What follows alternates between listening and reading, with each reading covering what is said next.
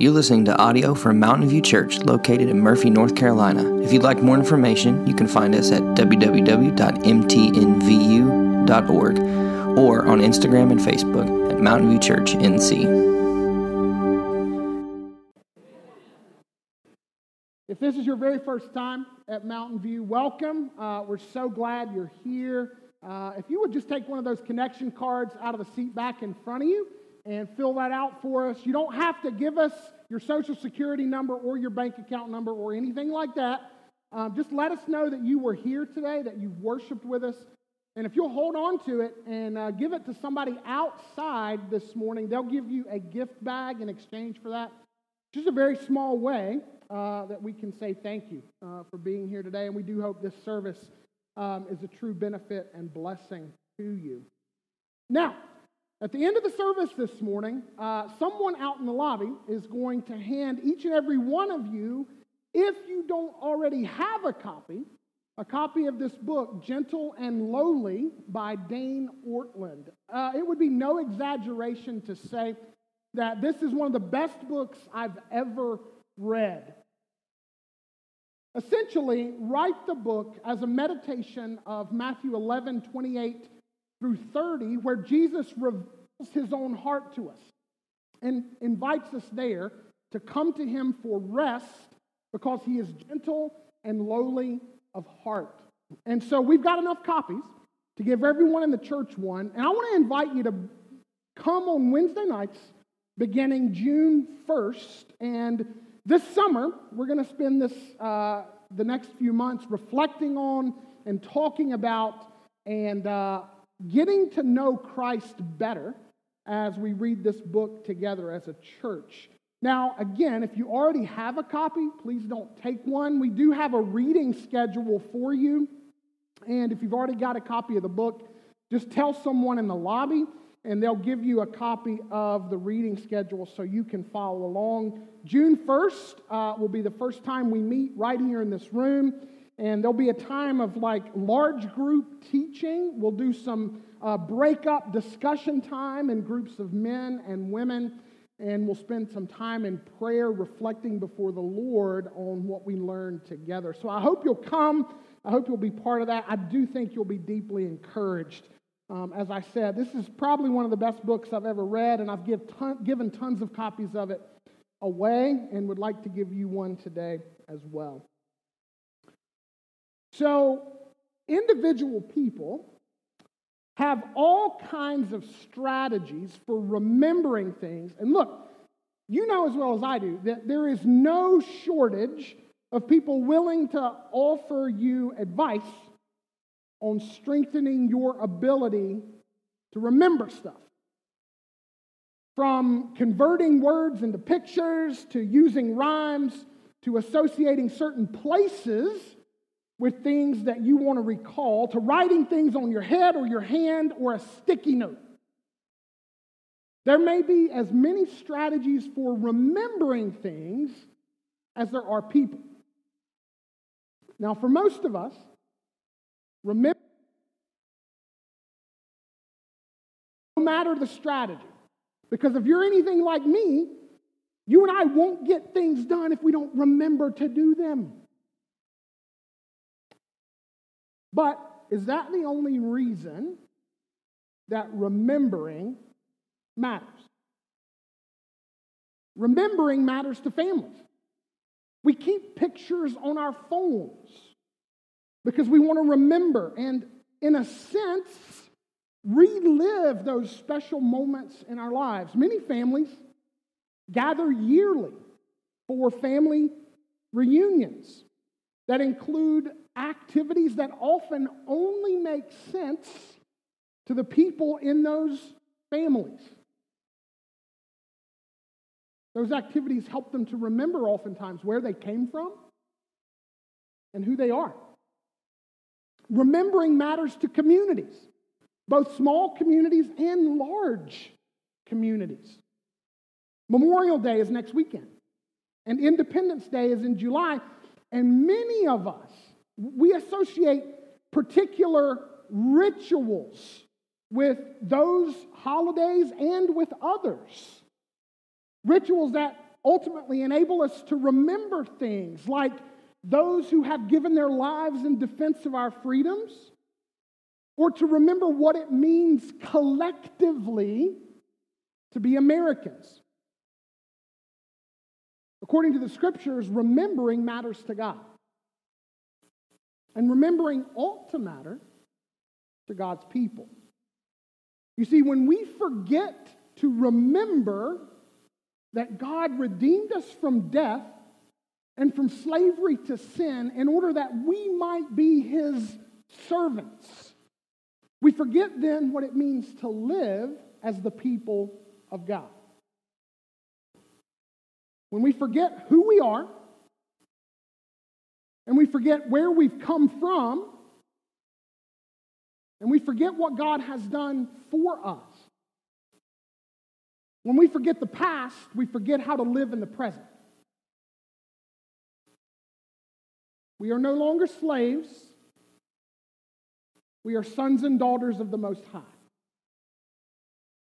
And in order to live like it, we must remember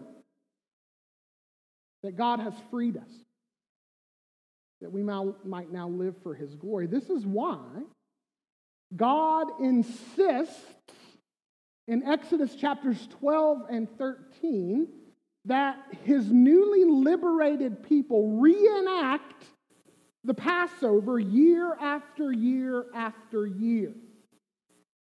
In order to live as God's people, they needed to be reminded, and to be reminded regularly, in fact, annually, how they became God's people. And this is why God tells His people, through His servant Moses, in Exodus 13:3, remember this day in which you came out from Egypt, out of the house of slavery. For by a strong hand the Lord brought you out from this place. Father, today, as we examine this verse and the context surrounding it, as we look at, Lord, your liberating power and how that liberating power ought to connect to our present lives, God, I pray that you would help us not only to understand what these words mean, but what it means to be characters in your story, to, in fact, be restoried by remembering what you've done for us and who we are as a result. Lord, be with us now as we journey through your word. Teach us, change us, comfort and confront us with your presence. And Father, may we be different when we're done than we were when we walked through the doors this morning. In Jesus' name, amen. Now we're in Exodus chapter 12, verse 31 through chapter 13, verse 16. But everything I want to talk about this morning and the way that I want to approach this lengthy text is through chapter 13, verse 3. In fact, throughout those two chapters, verses 12 and 13, God's people hear the call over and over and over again to take the things that God has shown them and called them to do on the first night of Passover and to essentially reenact and repeat them across the generations every year, beginning with this first Passover, so that they remember who they are, and so that they ultimately remember how they're to live as a result. So we just want to ask some questions this morning and let the text kind of shape the answers. So the first question is this: what does it mean to remember? What does it mean to remember? Throughout those two chapters, chapters 12 and 13, remembering for the people of God was more than mental recall. What we're really talking about is essentially reenactment. So the Lord passed over the people of God one time. However, the people of God, according to Exodus chapters 12 and 13, were to reenact that Passover, the events of that night, throughout every generation for the purpose of remembering what God had done to rescue them. Now, the way that the text reads, it's really interesting because it essentially interrupts the unfolding story of Exodus to tell us and to remind the people of God, hey, this is not just a one-time event. Though it is a one-time event, you're intended to recall and reenact this every year. So over and over again, we're told in Exodus chapters 12 and 13 that the children of Israel were thrust out of the land of Egypt, or that Yahweh brought them out of the land. You can look in verse 33 of Exodus 12, and it says, the Egyptians were urgent with the people to send them out of the land in haste. For they said, we shall be dead. So the people took their dough before it was leavened, their kneading bowls being bound up in their cloaks and on their shoulders. And they did just as Moses told them, for they had asked the Egyptians for silver and gold jewelry and for clothing. And the Lord had given the people favor in the sight of the Egyptians, so that they let them have what they asked. Thus, they plundered the Egyptians. And as you continue to read, you hear over and over again that the Egyptians thrust them out, or that the Lord brought them out. The point being, this people who had been slaves in Egypt for some 400 years were no longer slaves in Egypt. This doesn't mean, though, that they are free to do whatever they want. Now they belong to whom? To Yahweh. So, chapter 12 says, in fact, at the very beginning of chapter 12, that during the first month of the year, they were to remember this defining moment by reenacting the events of that night, by killing and roasting and eating a lamb, by putting its blood on the doorposts of their homes, by baking and eating and breaking unleavened bread. You see, eating this meal, they were to do it fully dressed and fully ready to travel due to the haste with which the original people of God had to leave Egypt.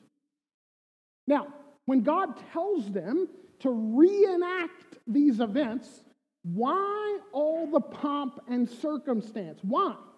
Why reenact it versus simply recalling it to memory?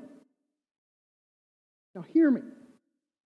It's because the Exodus from Egypt was not just meant to define the first generation of the children of Israel. The Exodus from Egypt was meant to define the people of God down through the generations. It was intended to define the very story of God's people down through the ages. Now, this is why you and I, we continue to come to the Lord's table rather than simply reminisce about the first time Jesus shared a final Passover meal with his disciples before he died. Look at Luke chapter 22, verse 19 with me.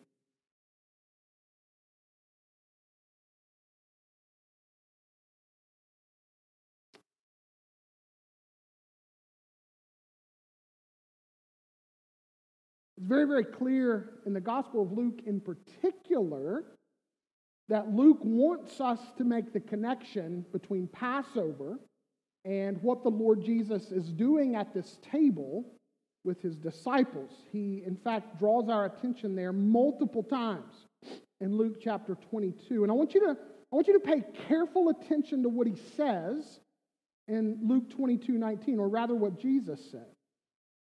And he took bread, and when he had given thanks, he broke it and gave it to them, saying, "This is my body, which is given for you. Do this in remembrance of me." In other words, Just like the children of Israel were to reenact the Passover meal across the generations so that all the people of God might come to see themselves as part of that story, you and I, we come to the Lord's table. We do this in remembrance of Christ, not just for the purpose of mental recall, but so that you and I recognize that their story, the first disciples' story, is our story. That's why we do more than simply read about the moment that Jesus redefined the Passover around himself. We actually participate in it. We reenact what happened at that meal.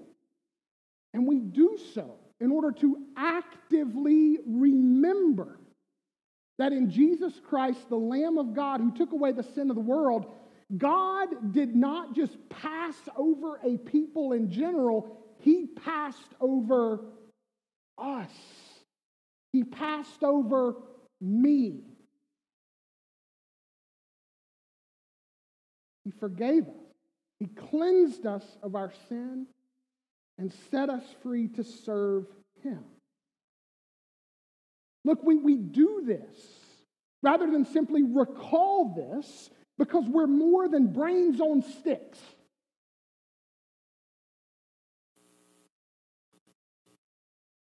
We are more than just information receivers. You and I are participants. We're participants in the greater exodus that Jesus led through his liberating death and resurrection. So, as the Bible makes the direct connection between what happens in Exodus 12 and 13 to the Passover meal and how Jesus redefines it, you and I eat and drink at the table of the Lord, signifying that the body of the Lamb and the blood of the Lamb have purchased our salvation. And you and I have been redeemed into God's family and into God's service out of our empty way of life. You see, to remember in the kingdom of God is to enter into the story. To remember in the kingdom of God is to share the Passover with the risen Lord Jesus through the power and the presence of the Holy Spirit. And to be reminded every time we do that sin's mastery over us has been broken and that death's hold on us has been broken. In other words, as I've written in your notes, to remember in the kingdom of God is to recognize that you and I are characters in God's story. We aren't just passive recipients of information. We are people who have been purchased, who have been bought, who belong now to God because of what the Lamb of God has done for us. This is why God tells his people, beginning right here in Exodus 13:3, remember this day in which you came out from Egypt, out of the house of slavery, for by a strong hand the Lord brought you out from this place. Now, why should we remember? Why? Well, like the children of Israel, you and I, we are always in danger of forgetting. Someone once said that the entire sad history of Israel is the history of a forgetful people. And I think that pretty much sums it up. We're in danger of forgetting who we are as the redeemed people of God, the people of God who have been set apart for service to the King. We're in danger of forgetting who God is. We're in danger of forgetting the one who liberated us, who set us free for his service. Look, Exodus chapters 12 and 13 tell the story of how Yahweh broke Pharaoh's will with an outstretched arm. Those two chapters tell the story that we just read of how God compelled the Egyptians to overfill the arms of his people with gold and with silver so that they might leave the land not with nothing, but, blessed by God's gracious abundance. God defeated and humiliated the so-called gods of Egypt. He showed them to be less than nothing. He brought them out of the house of slavery, as Exodus 13:3 says. And yet, within a matter of weeks,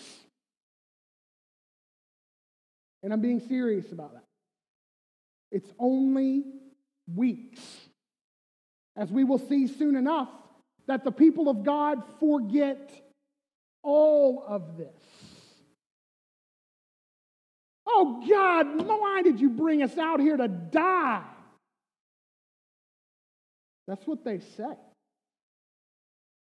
They bring that complaint to Moses. Now God graciously provides for them in the wilderness because, as I've said before, it's going to take a lot longer to get the slave out of them than it took God to get them out of slavery. Are we any different? There is a right answer to that. No, we are not. You see, remembering is a means of returning to God. That's what Exodus 13:3 says. Remember this day in which you came out from Egypt, out of the house of slavery, for by a strong hand, Yahweh and no one else brought you out from this place. Remembering is a means of returning to God. It actually provides us the opportunity to rehearse God's mighty power, to remember that there is no God like him, and then to respond to him accordingly. I want you to look at a passage that illustrates this. Turn with me to Psalm 105.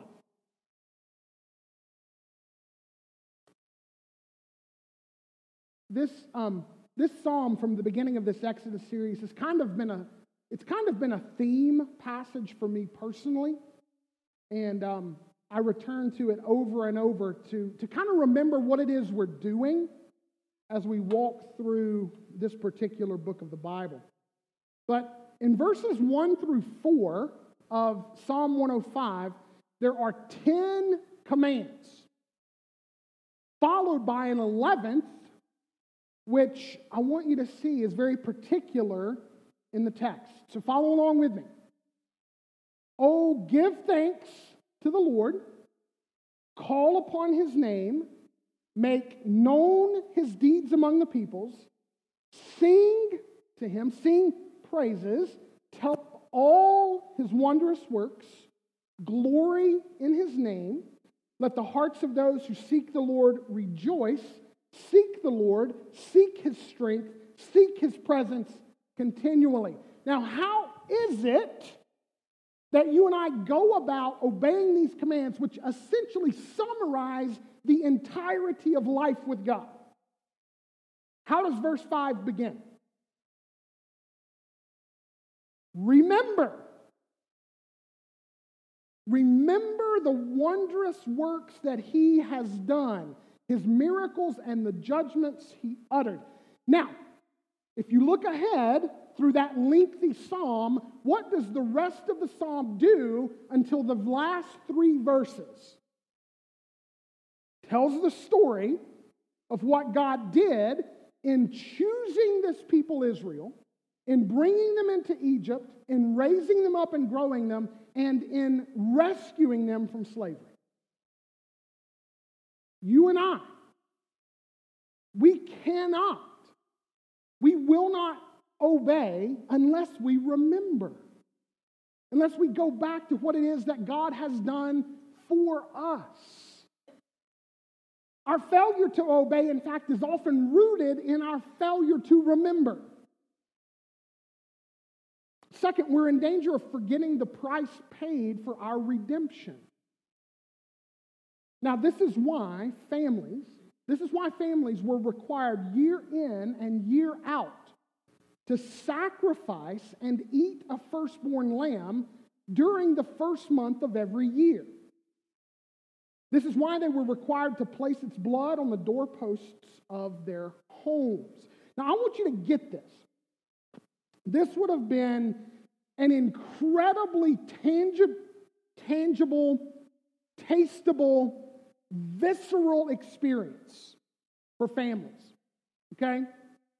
Imagine growing up in a household where at the beginning of every year, your father takes one of the best from the flock, whether a sheep or a goat, and you watch him slit its neck, you watch him drain it of blood, you watch the life leave this thing, you watch your father skin it and cook it, and you eat it.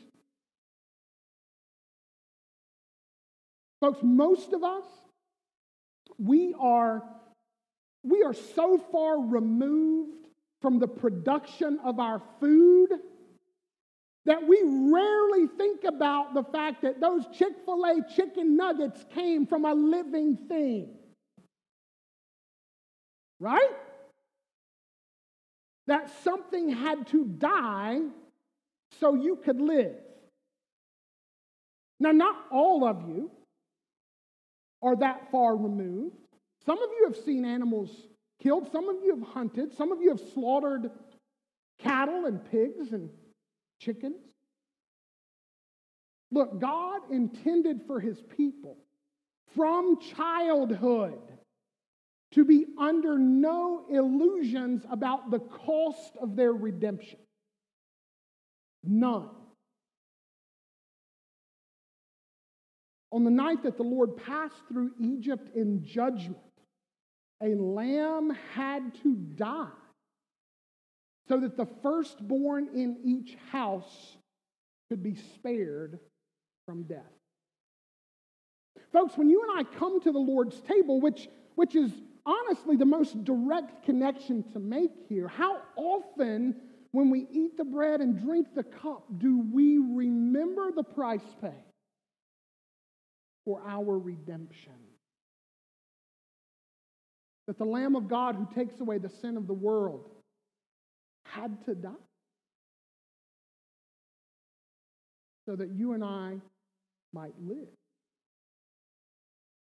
When we forget to remember, we're also in danger of forgetting the purpose of our redemption. Remember Psalm 105? The beginning says that we're to remember. Now listen to what the end of the psalm says. Verses 43 to 45. So, he brought his people out with joy, the exact event we're talking about here, his chosen ones with singing. And he gave them the lands of the nations, and they took possession of the fruit of the people's toil. Why? This is essential, that they might keep his statutes and observe his laws. Praise the Lord. Folks, when you and I are freed by God from death and from sin, we are not freed to do our own thing. We are freed from slavery to sin into slavery to righteousness. That's what Paul says in Romans chapter 6. The Israelites once belonged to Pharaoh, now they belong to God. They were once slaves of Pharaoh, they are now slaves of Yahweh. That's exactly what the book of Exodus says. Exodus chapter 4, 21 through 23. Let my people go that they may what? Do you know? Serve me. Did you know that's the exact same word that's used to talk about how they were enslaved to Pharaoh? You and I are set free to serve. It's exactly what Peter said. in 1 Peter chapter 1, verses 17 to 19. And if you call on him as Father, who judges impartially according to one's deeds, conduct yourselves with fear throughout the time of your exile, knowing that you were ransomed, you were bought from the feudal ways inherited from your forefathers, not with perishable things such as silver or gold, but with the precious blood of Christ, like that of a lamb without blemish or spot. God desired that his people remember their liberation from Egypt through a substitutionary sacrifice, because through that substitutionary sacrifice, God ransomed them. He bought them out of slavery. And having bought them out of slavery, they now belong to him. And remembering that was meant to fuel their faithfulness to him. Now, we're also in danger as well of forfeiting our responsibility to invite the next generation into this story. I want you to look back at Exodus chapters 12 and 13. 3 times in these chapters, the people of God are told to be prepared when your children come and ask you questions about why it is we do this. 3 times related to 3 different ways the people of God were to commemorate the events of Passover night. So look at Exodus 12, verse 26.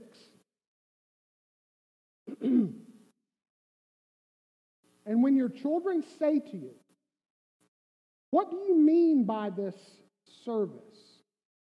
you shall say, "It is the sacrifice of the Lord's Passover. For he passed over the houses of the people of Israel in Egypt when he struck down the Egyptians, but spared our houses." So you're a family. You're sacrificing a lamb or a baby goat at the beginning of every year. Your children ask you, "Why do we do this?" You're to tell them that it is the Lord's Passover, that we do this to remember how on that night God passed over his people. In other words, we do this to remember that God liberated us from death. That's what the text says. Secondly, look over at Exodus chapter 13, verses 8 and 9. Now, this is related to, why do we eat unleavened bread? You shall tell your son on this day that it is because of what the Lord did for me. Notice how personalized it is. For me. This is what the Lord did for me when I came out of Egypt. And it shall be to you as a sign on your hand and as a memorial between your eyes, that the law of the Lord may be in your mouth. Why? For with a strong hand the Lord has brought you out of Egypt. You shall therefore keep this statute at its appointed time, year to year. Now God never did anything willy-nilly, okay? So when he called his people every year in the first month of the year on the 14th day of the month to sacrifice a lamb and to reenact the Passover, and he called parents to be prepared to tell the story of God's salvation from death through that lamb, the use of unleavened bread always reminded the people of the haste with which they had to leave Egypt. In other words, when God liberated them from slavery, buddy, he liberated them from slavery. And so the unleavened bread was always a reminder, not only that God had liberated them from death, but that he had liberated them from slavery. And then finally, in Exodus 13, verses 14 and 15. And when in time to come, your son asks you, "What does this mean?" you shall say to him, again, listen to the words, "By a strong hand the Lord brought us out of Egypt from the house of slavery. For when Pharaoh stubbornly refused to let us go, the Lord killed all the firstborn in the land of Egypt, both the firstborn of man and the firstborn of animals. Now, this passage is talking about how during the celebration of Passover and the Feast of Unleavened Bread, they were not only to take an animal and kill it for sacrifice, they were to take an animal and kill it to symbolize the redemption of the firstborn among their animals and their sons. Why? Because on the night of the Passover, God took the lives of all the Egyptian firstborn, but through the giving of a sacrificial lamb, he redeemed or bought the firstborn in the household of Israel. And so that's a picture of how through the Passover, God took his people and made them his own, his prized possession. And his people, through redeeming the firstborn in their own households, were always to remember that they belonged to the Lord. Again, that they were no longer slaves, but sons and daughters. Now, parents, I want you to listen to me for just a second. Next Sunday is Family Sunday. And you and I are going to be celebrating the Lord's table together. And whenever you and I celebrate the Lord's table, you and I have a wonderful opportunity to reenact with our children that final meal that Jesus shared with his disciples and to explain to them why we do this. Now, you can do that whether or not your children have accepted the Lord Jesus as their king. They shouldn't take it if they have not. But here's what I would invite you to do. When we celebrate the Lord's table next Sunday and we all come up front and we receive the bread and the cup, take your children by the hand, bring them with you. Let them see you take the bread. Let them see you take the cup. And then explain it to them. This is why we do this. Children are such concrete thinkers sometimes. And pictures help. Frankly, pictures don't only help them, they help me. I'm a visual learner. Now, we also have everyday opportunities, parents, to live into God's story and to share its implications with our kids, to teach them what it means to relate to other people as disciples of Jesus, what it means to conduct ourselves with integrity as disciples of Jesus, what it means to make decisions as disciples of Jesus, what it means to talk like disciples of Jesus, ultimately what it means to live out this reality that as a people, you and I have been set free from slavery to sin and from the penalty of death. And we've been bought and purchased, and we are now God's chosen possession, that we might live in obedience to Christ. So what do we remember? Why do we remember? And then how? How do we do that? I think Exodus chapters 12 and 13, as you read through them, it gives us some clues. Number one, we come to the table together. Now look at Exodus chapter 12, verse 43.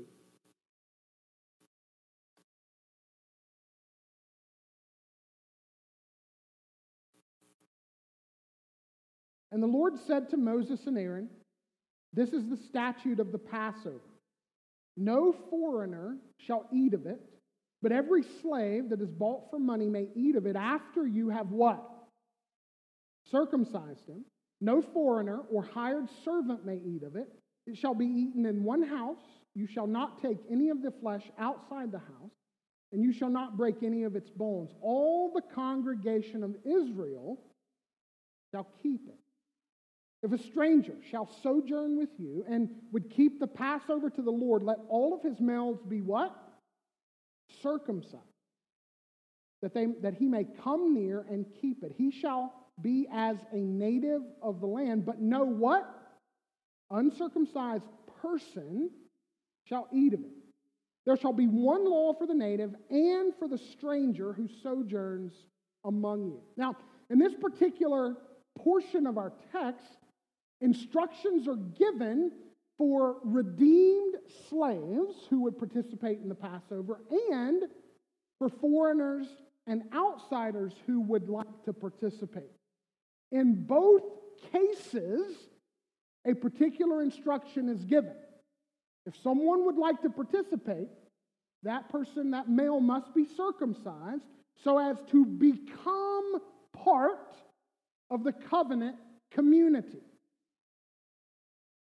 The celebration of Passover was for the covenant people of God to share together so that they might be reminded of their shared story and their shared identity.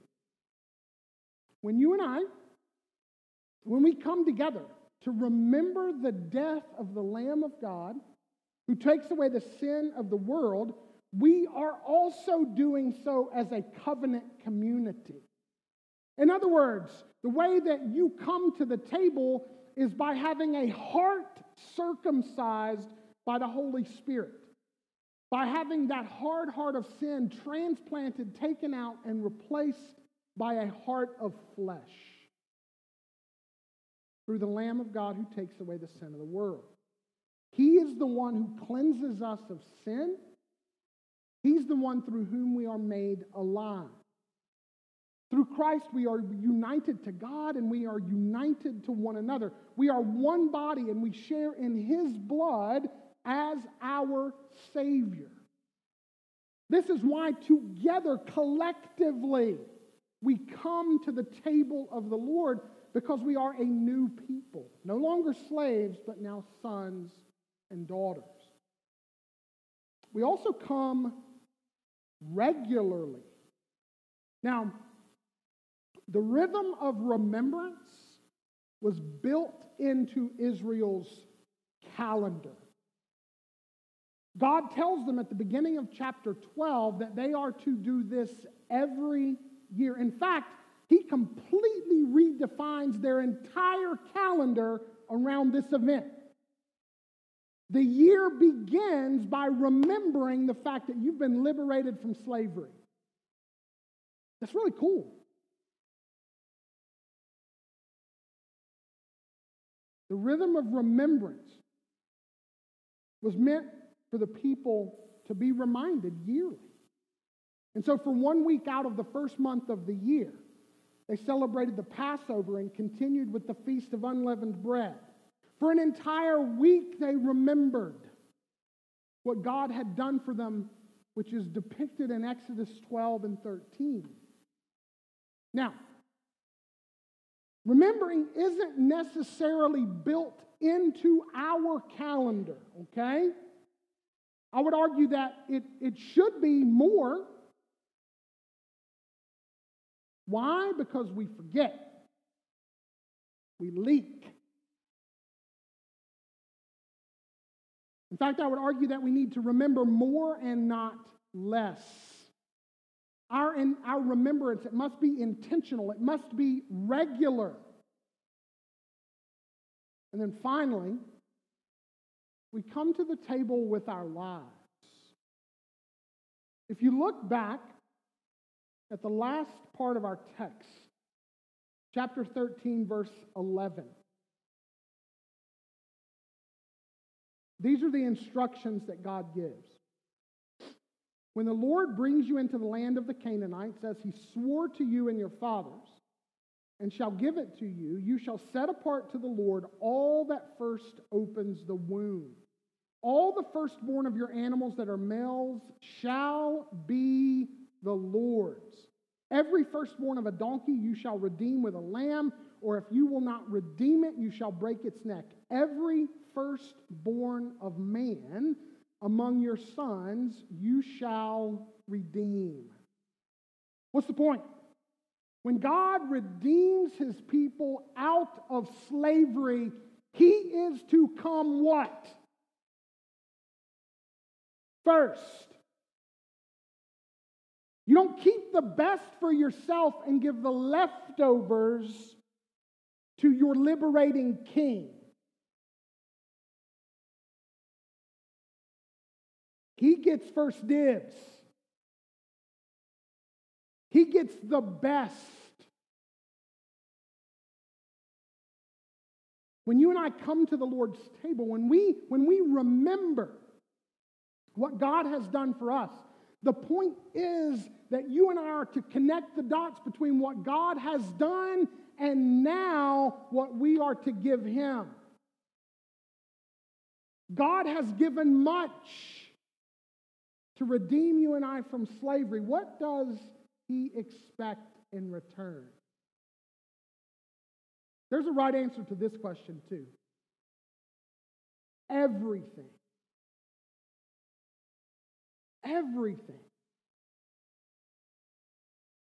Every year, in order to celebrate their deliverance, families had to sacrifice a firstborn lamb without blemish, a prize specimen. They had to get rid of all the leaven in their homes. And once they entered the promised land, right here in this text, the Lord instructed them to make sacrifices to redeem the firstborn in their households, both animals and sons. In other words, redemption required response. And a sacrificial one at that. This is exactly why Paul says what he does in Romans 12, 1 and 2. The dots connect across these passages perfectly. I appeal to you, therefore, brothers, by the mercies of God, by the fact that God has liberated you from death and slavery, to do what? To present your bodies as a living sacrifice, holy and acceptable to God, which is your spiritual worship.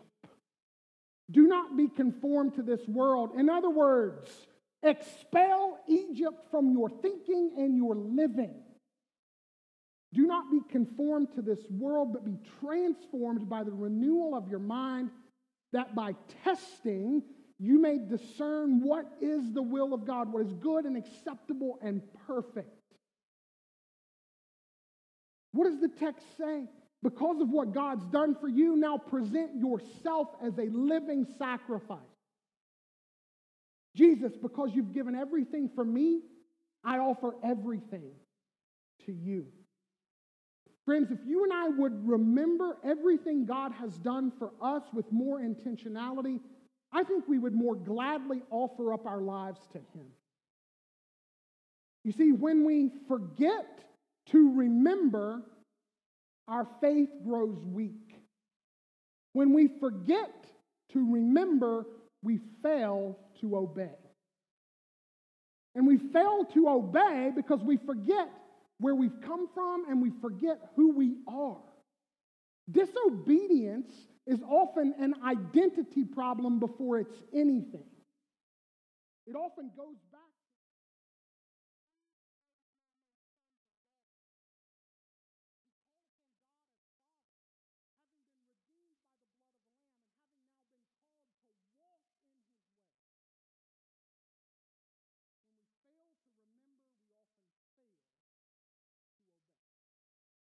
Question at the bottom of your notes, and I invite you to begin thinking about that now and to begin thinking about that this week. As most of you know, on the final Sunday of every month, we come to the Lord's table, and we will do that next Sunday. I invite you to allow Exodus chapters 12 and 13 this week to help you prepare for that, so that it's a more rich and meaningful experience. Let me pray for us. Father, thank you for the opportunity to explore your word this morning, to talk about what it means as your people, to remember what you've done for us in Christ Jesus. Father, I pray that for us as a people, remembering would be more than simple mental recall, but that next Sunday when we come to your table, when we taste the bread and we taste the juice, We are reminded in the doing that through the body of Christ, we've been liberated from slavery. And through the blood of Christ, we've been liberated from death. And I pray this week that you would help us to think about what the implications of that are. That we've been liberated into your service. We've been given the gift of eternal life, that we might now live our whole lives for you as what Paul says, living sacrifice. Father, if there's one person here this morning who has not been liberated from slavery to sin or slavery to death, God, would you do that work in their hearts today? Set them free for your own glory. In Jesus' name, amen.